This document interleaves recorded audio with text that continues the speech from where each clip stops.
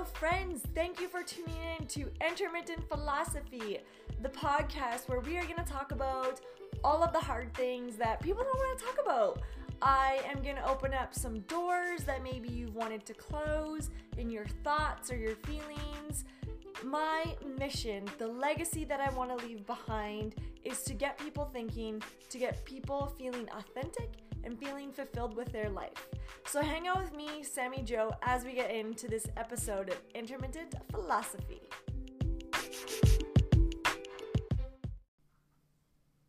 Today, I am excited to share with you guys what was my biggest takeaway from Korea when it comes to my biggest positive takeaway and my biggest negative takeaway.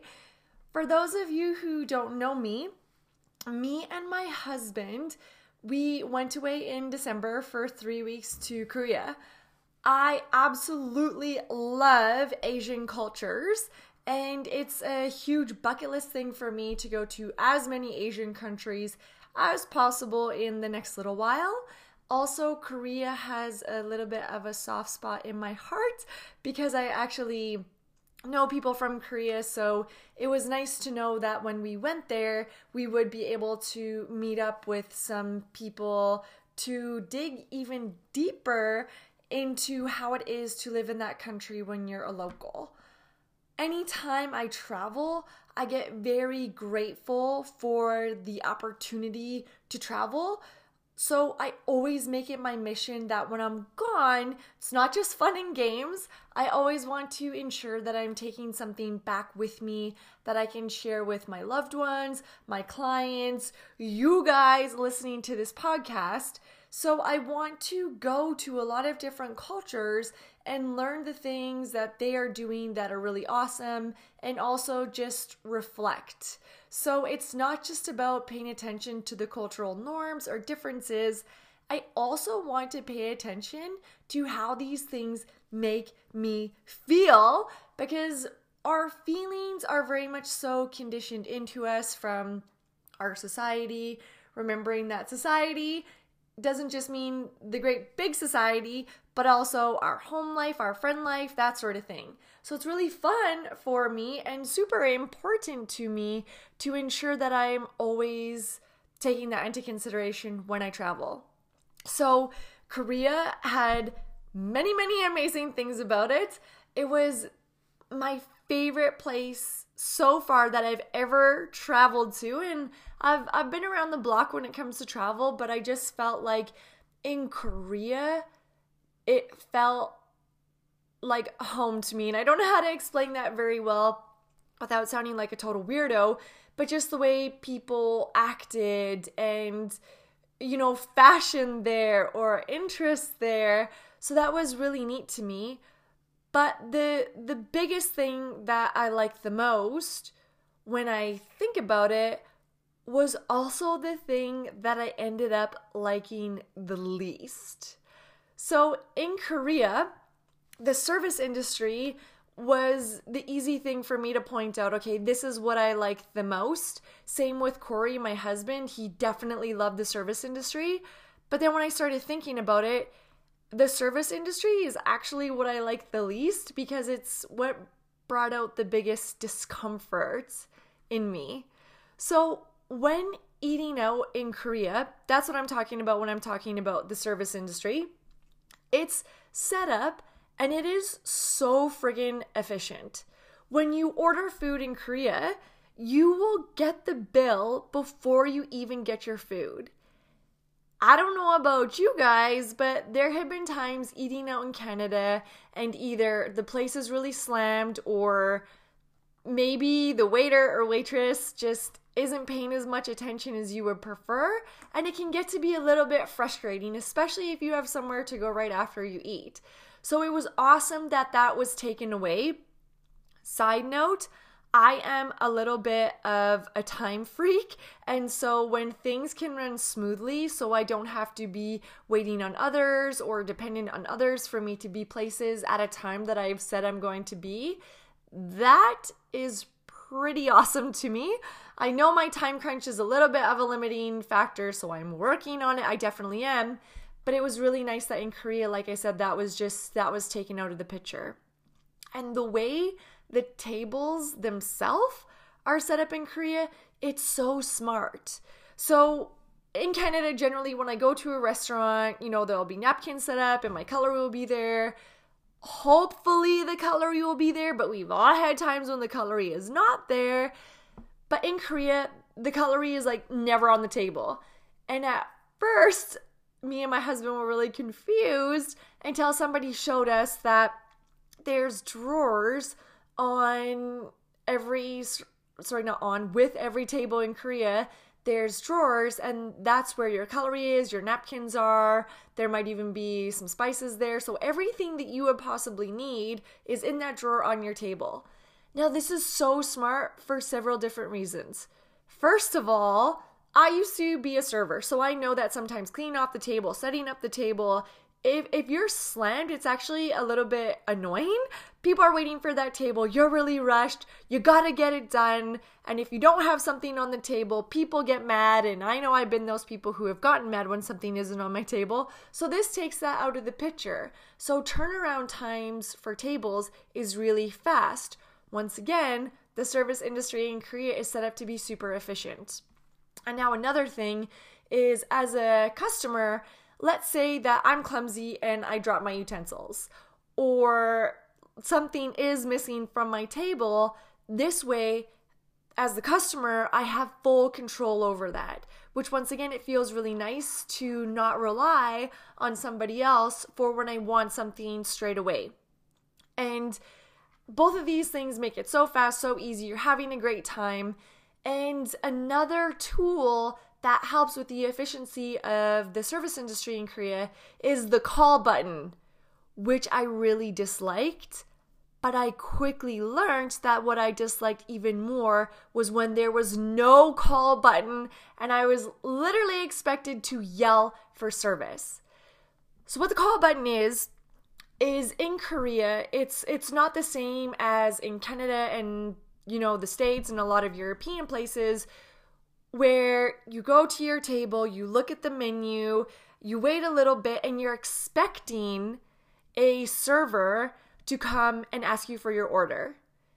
If you go to Korea and you're expecting that to happen, you're probably going to be sitting there all night and it's not going to happen. There were a couple times, especially when Corey and I first got there and didn't understand the service culture, where the servers totally saved our butts and did come talk to us, but then we learned the custom and the culture. So in Korea, you look at your menu, and when you're ready, you hit the button. So nobody's gonna come into your table until you hit that button, and then they will come, they will take your order, and that's kind of how the whole situation plays out. You ring the bell, they come. And I felt I didn't like that, because in Canada, we don't do that, right? We're almost taught that that's rude, or, snapping your fingers for a waiter, that would never happen, right? You wait until the waiter comes, or the server comes, waitress comes, however you want to say it, but you wait, they come. So pretty much what we're taught is that my wants and needs, I'm going to rely on somebody else to read my mind and come when I want.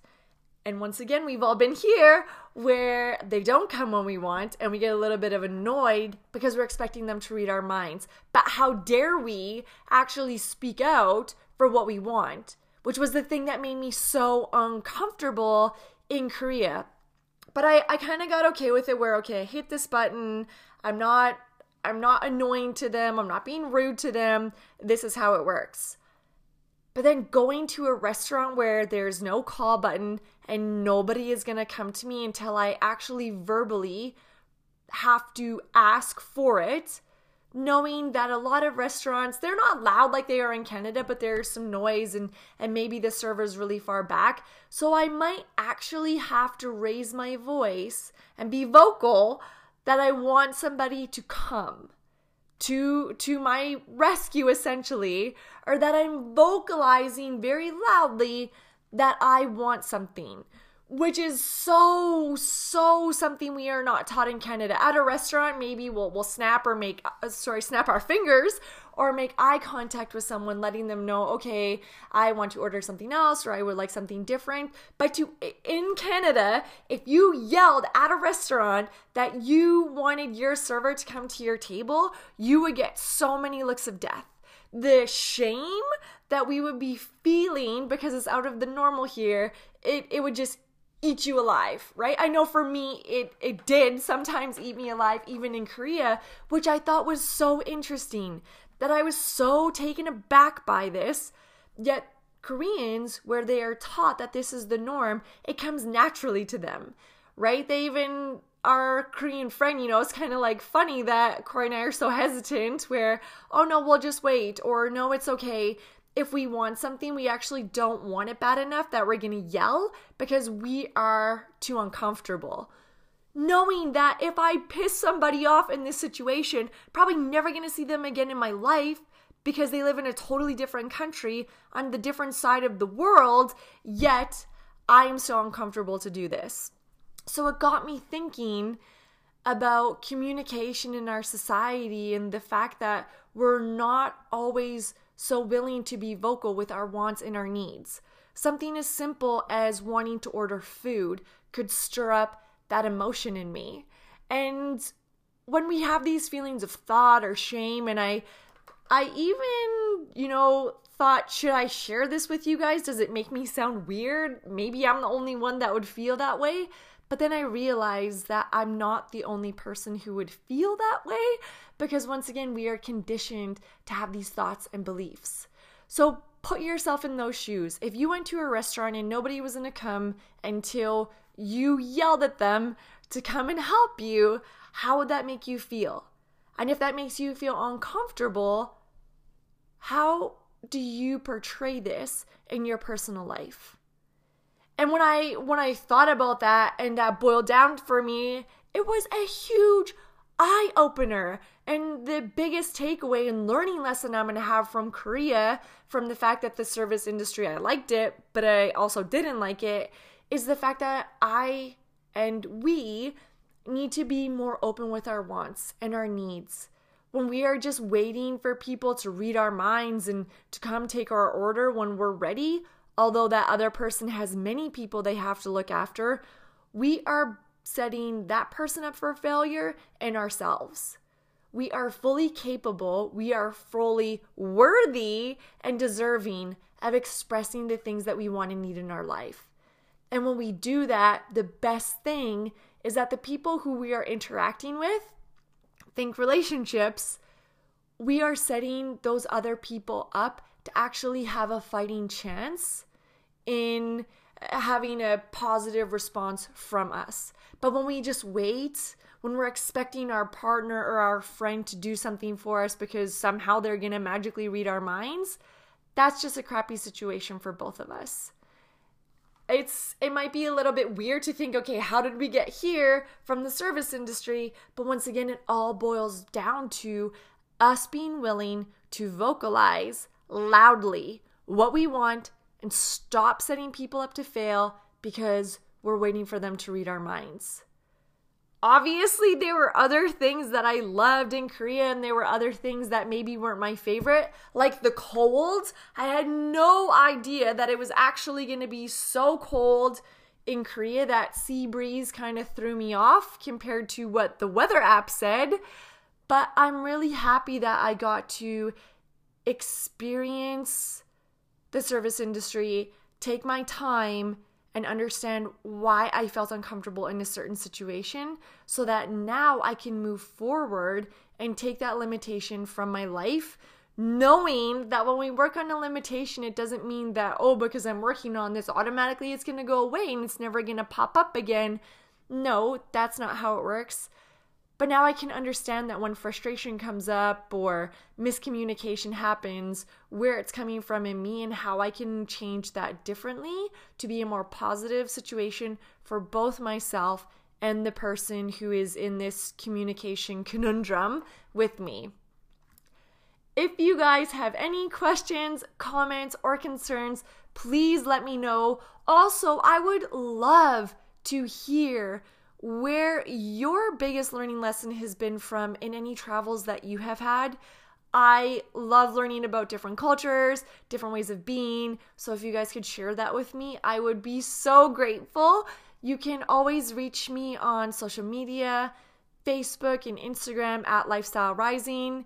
You can email me if that's better. My email address is sj@lifestylerising.com. Also, if you are interested in any of the things that I offer, getting to know me a little bit better, you can head on over to my website, www.lifestylerising.com, and I will see you guys on the next episode. Thank you for tuning in to this episode of Intermittent Philosophy. I'll be popping back with another episode soon, but in the meantime, please don't forget to keep thinking. Interrupt your everyday patterns.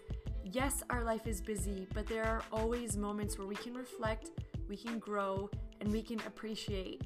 Gratitude is one of the best driving forces for growth and appreciation. So try to add a little bit of philosophy intermittently into every day.